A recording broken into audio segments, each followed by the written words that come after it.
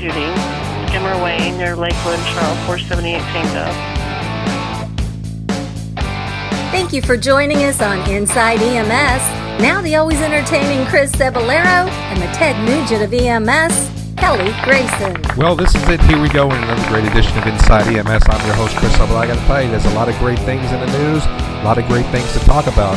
First off, I think we're going to have to start with an apology, but before we do that, here he is, the man of the hour, too sweet to be sour, and the ladies know he's the man with the power, Kelly Grayson. Kelly, how are you? Okay, that's a record for new tagline, man. I like that. I'm doing well, man. That is a 1979-80 rap song. So, as a trivia question to all our listeners out there, if you can send me the name of that song, maybe we can find an EMS1 T-shirt in there for you or something like that. But old school rap, man. That's going back to when I was 14 or 15 years old, man. Long time ago. Two Live Crew. Is that who we're? No, I'm not even gonna hazard a guess. Yeah, I don't want to say who it is, only because then it'll give you the opportunity to find the song. You really got to be rap fans to know where that came from. But we're going with, and when you talk about Two Live Crew, you're talking about late '90s, early 2000s, man. Oh, okay. So this is going back to the Sugar Hill Gang days. Sugar Hill Gang, Run DMC. Well, even Run was later in the '80s. Was he? Yeah. Or were they, rather? Yes, they was.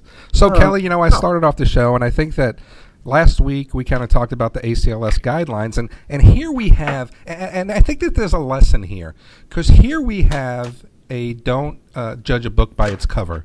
And when we first talked about the ACLS guidelines, just like everyone else that's doing online, I took a cursory look at it, I kind of took an overview at it, and I made an opinion based on what I saw. Mm-hmm. Now, a lot of, and we do this show like two paramedics sitting in a truck, and we're talking about the day's events, and we're talking about things like any partners would do. And as I had the opportunity to look through the guidelines more in depth, I got to tell you that I'm really kind of impressed with a lot of the things that are in here. And I just want to go ahead and punctuate some of those. First off, the 2015 AHA guideline update for CPR and ECC contains 315 classified recommendations, and I think that's pretty awesome. Plus, they're putting parts in there about ethical issues. They're putting parts in there about education. They're putting parts in there about continuous quality improvement, which I think is really important. And they're talking about really the how we're performing CPR and how we're affecting the rate of the return of spontaneous circulation. Yeah. One of the other things that we talked about as well, Kelly, is we were both critical on the that there wasn't really any studies done on the effectiveness of lidocaine or the effectiveness of epinephrine. And as part of this new update, there was a study on epinephrine, and they went ahead and showed that when epinephrine is used as appropriately, and they're really kind of talking appropriately to say every 3 to 5 minutes, and making sure you get that on board, circulating that with CPR, that it's effective. Now, one of the things that I think is the challenge, and as you read the guidelines, it's saying that we've got to do more due diligence to ensure that we have proper hand placement, that we're ensure that we're going down the appropriate depth, that we're sticking on the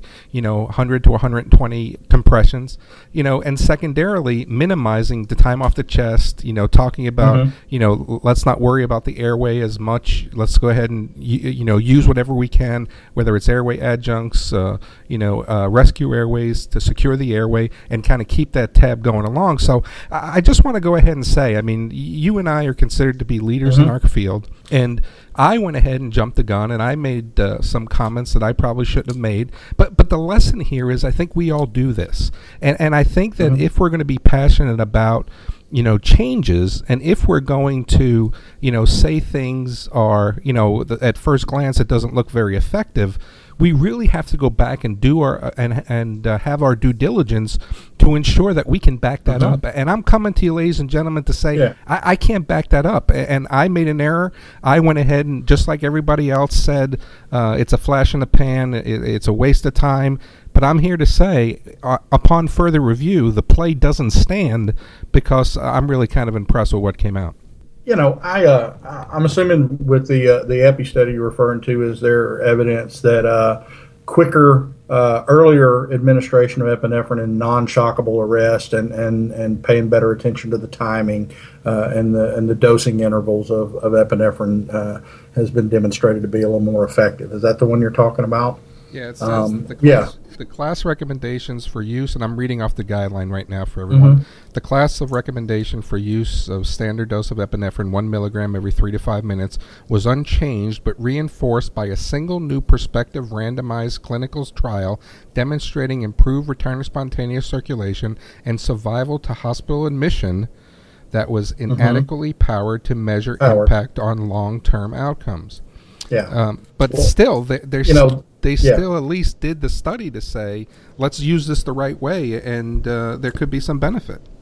Well, the Japan study has been out there for a couple 3 years now, and it was it showed indeed higher ROSC, but not higher survival to hospital discharge. We need more study in that, and I think most people's objection or most people's disappointment with the guidelines release was that they didn't say anything definitive on epinephrine or spell the death knell for epinephrine.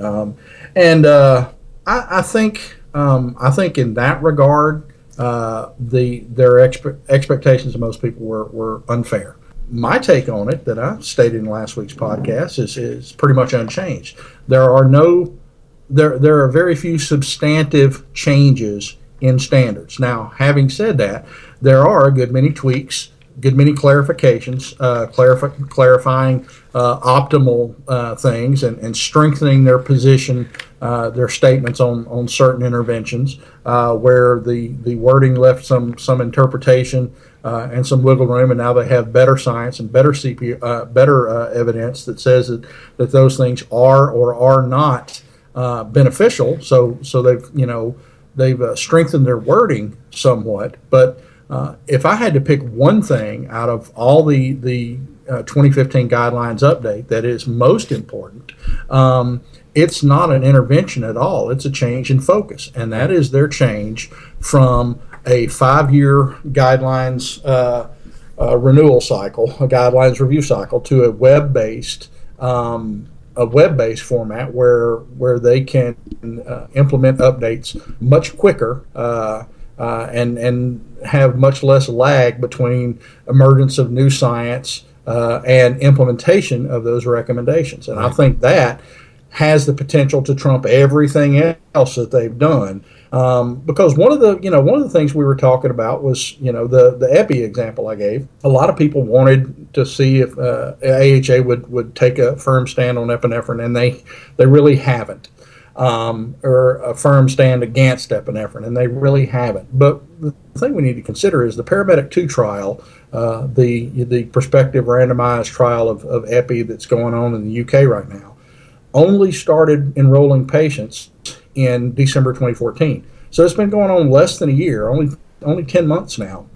It's going to be another couple of 3 years before we see firm evidence of whether epi is or is not beneficial in most types of cardiac arrest, or if it is beneficial in some types, what types specifically is it useful for? Right. But with the new web-based guidelines, we won't have to wait an additional 2 years before we can put that into place. We can say when the science hits the street, there'll be a little minimal debate period, and they'll decide what this bodes for our current care, and then boom, it's on the web, and we can change our practice. And I think that has the potential to be a game changer as far as AHA guidelines. Yeah, I agree with you 100%. And I think that one of the things that I found interesting as well, and maybe we'll make this our last point before we get to some news, is they even talked about the impedance threshold device.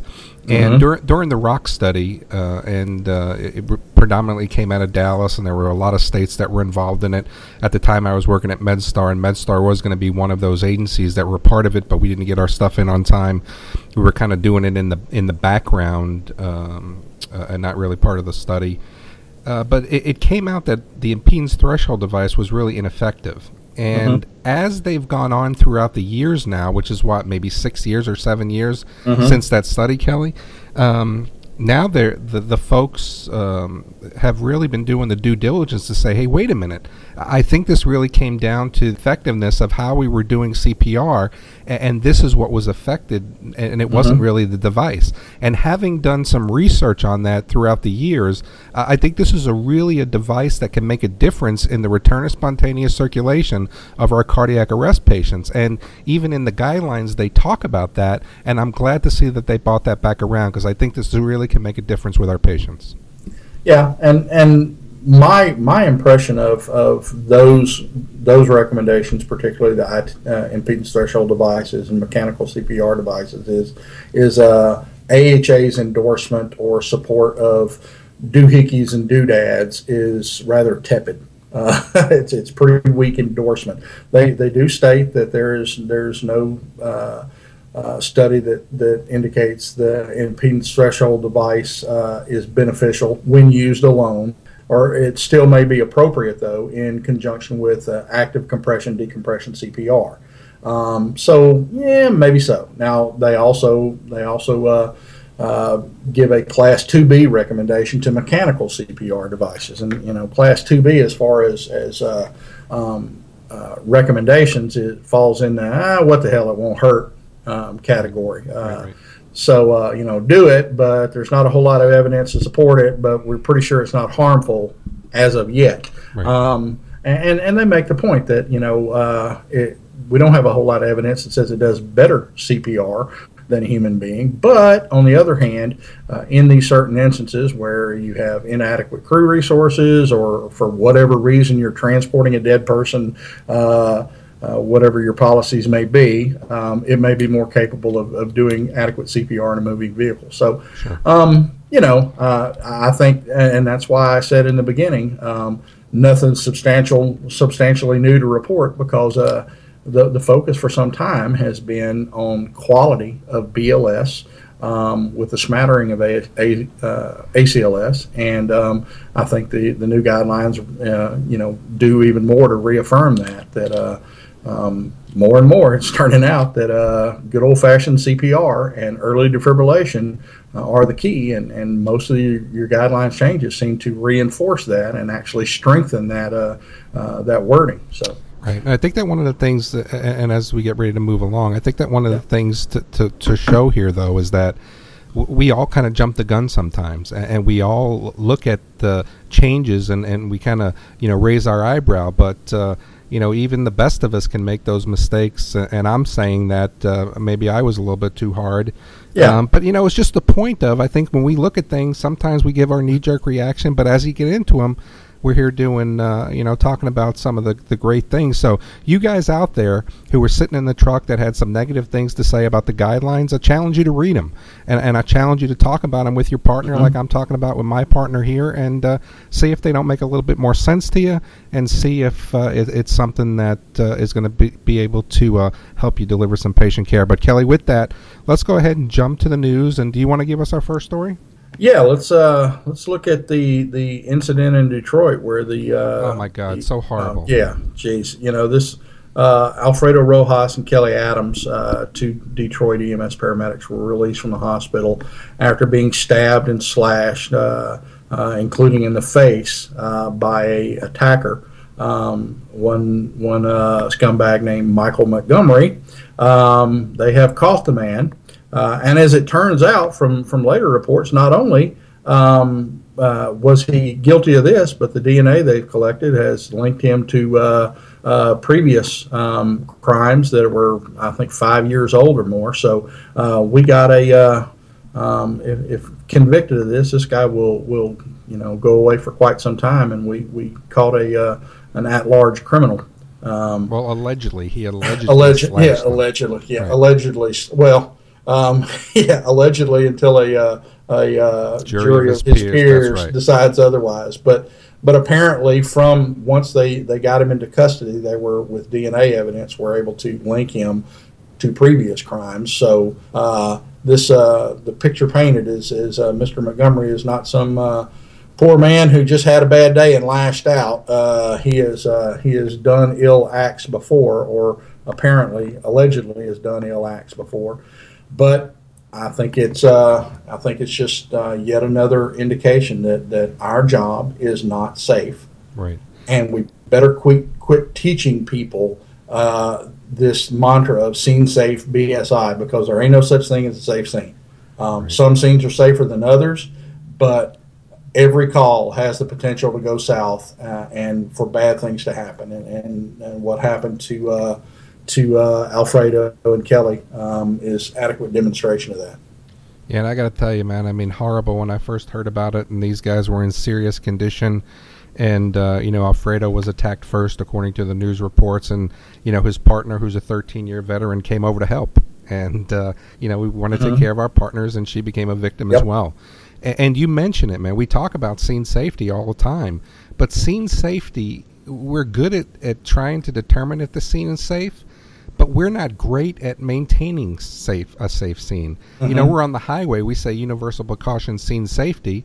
And we're on the highway with cars zipping around us doing 80 miles an hour. That's not a safe scene.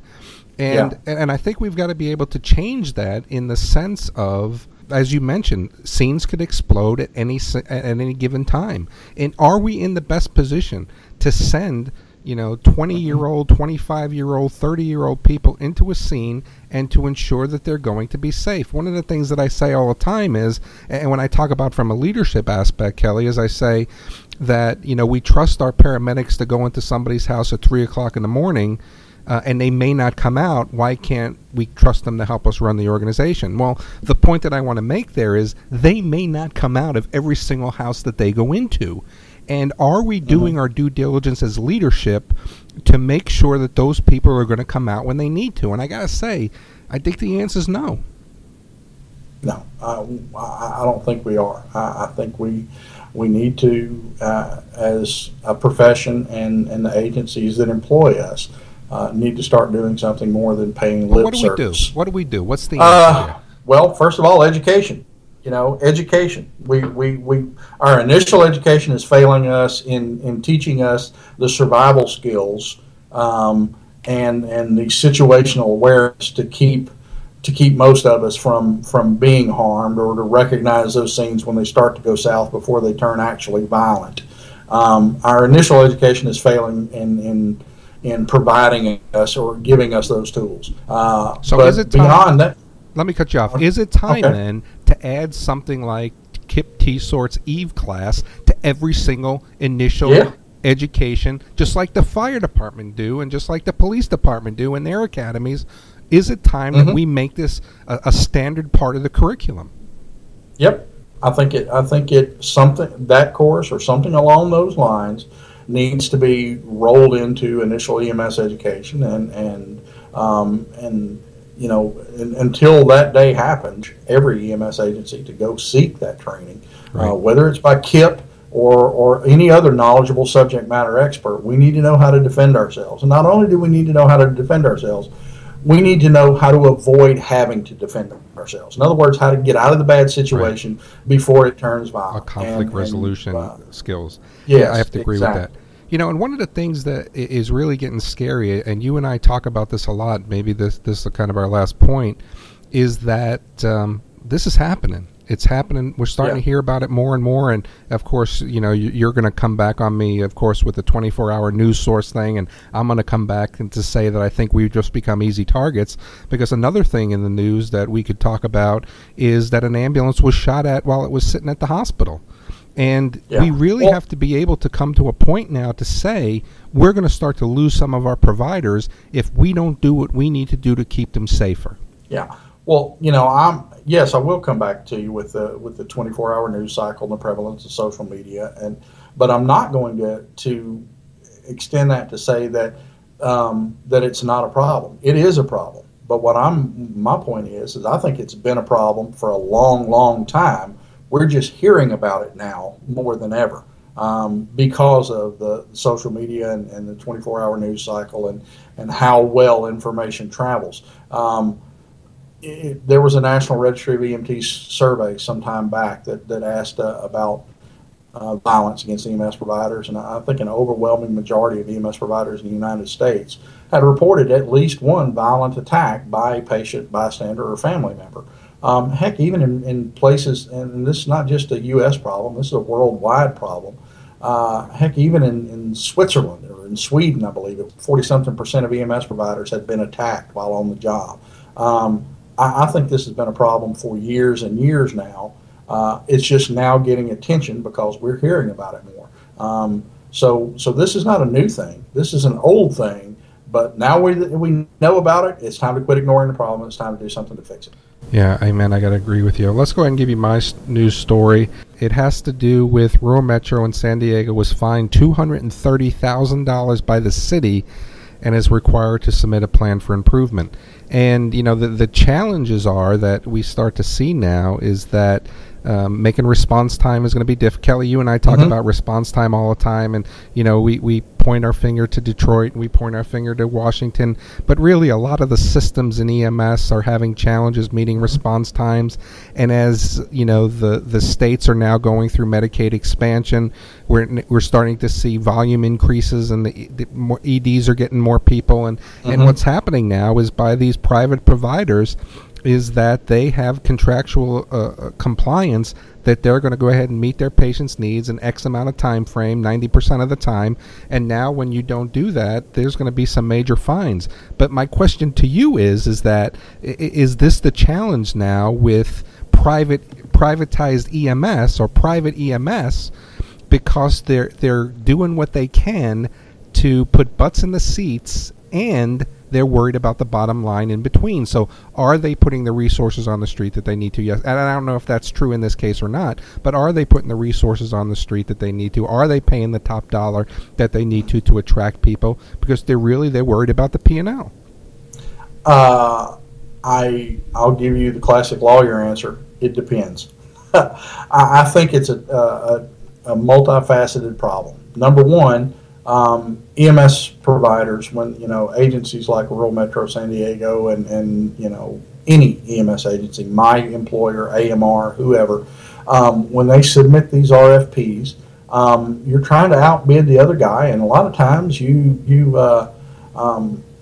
promise them the sun, the moon, and the stars, knowing full well that it'll have to be a perfect situation for you to be able to deliver that. Now, actually building in some performance metrics and some fines and penalties for not meeting those performance metrics is where these contracts need to go. But on the other hand, I think we're struggling more and more profession-wide with meeting the unreasonable expectations that we have fostered for several generations now. We need to get away from this. You need to call an ambulance for every little doohickey, or you need to get away from calling an ambulance for every little boo-boo and hangnail, and you call, we haul, that's all. We need to get away from that. We cannot sustain that level of service, and to promise otherwise, I think, is irresponsible. I think we need to focus as much energy on appropriate use of an ambulance rather than just calling for any little thing because it might be a bad thing. Right. We created this monster. Yeah. And now we got to feed it, but we can start weaning it and putting it on a darn diet because this is a monster we created. Right. So I think it's up to us to fix it. I think this is where the whole community paramedicine thing becomes, helpful in the sense of if you have a non-medical emergency and you don't need to go to the hospital, I think those patients either need to be treated at home or they need to be navigated to other places. And as a career field, I mean, we did it successfully at my place at Christian, and I think as a career field, we now need to start thinking about navigating the patients that don't need to go to the hospital. Just because they think they need to go doesn't mean that we need to take them. Now, the realization is we're still getting compensated for taking people to the hospital. So we're incentivized is to take these people to the hospital, whether they have a medical emergency or not, because we're receiving reimbursement. Yep. If we're having challenges meeting response times, and talking about the Rural Metro situation in San Diego, they added 130 hours worth of new shifts per week. They plan on bringing that up 200 more hours. They put new paramedics on to try to meet this challenge. So it'll be interesting to see how this is going to work out. But, when you talk about $250,000 over a 3-month period of time, that's 1.25 exactly, man. And you've got to be able to make those adjustments. And, as it is, which I was really kind of remarkable to see, and I didn't know this based on the article, Rural Metro pays the city about $10 million a year for the exclusive rights to provide and bill for the city's EMS service. So on top of the $230,000, they're paying $10 million a year to San Diego to have the right to run the system and to bill their citizens for it. And I think that's some crazy math, man. That's just some crazy math. And at what point does it become a losing proposition, and their new parent company, AMR, decides to divest themselves of a losing proposition? Yeah, and they've been, San Diego has had Rural Metro there for a lot of years, and I have to, in defense of once working at Rural Metro, they've delivered good care. But now we're all victims to these challenges that we're having, and it's an interesting day in EMS, man. What we knew 10 years ago, 5 years ago, 3 years ago is not what we're going to know tomorrow. Change. And we've got to be able to change with these times, man. But this is some crazy time. Yeah, I think it goes back to the old saying that when it comes to healthcare, you can have easy access, high quality, or low cost. Pick any two. And I think Rural Metro in San Diego is finding out right now that it's pretty difficult to provide all three. And anyone who says he can do all three at the same time is either a liar or a politician. But then I repeat myself.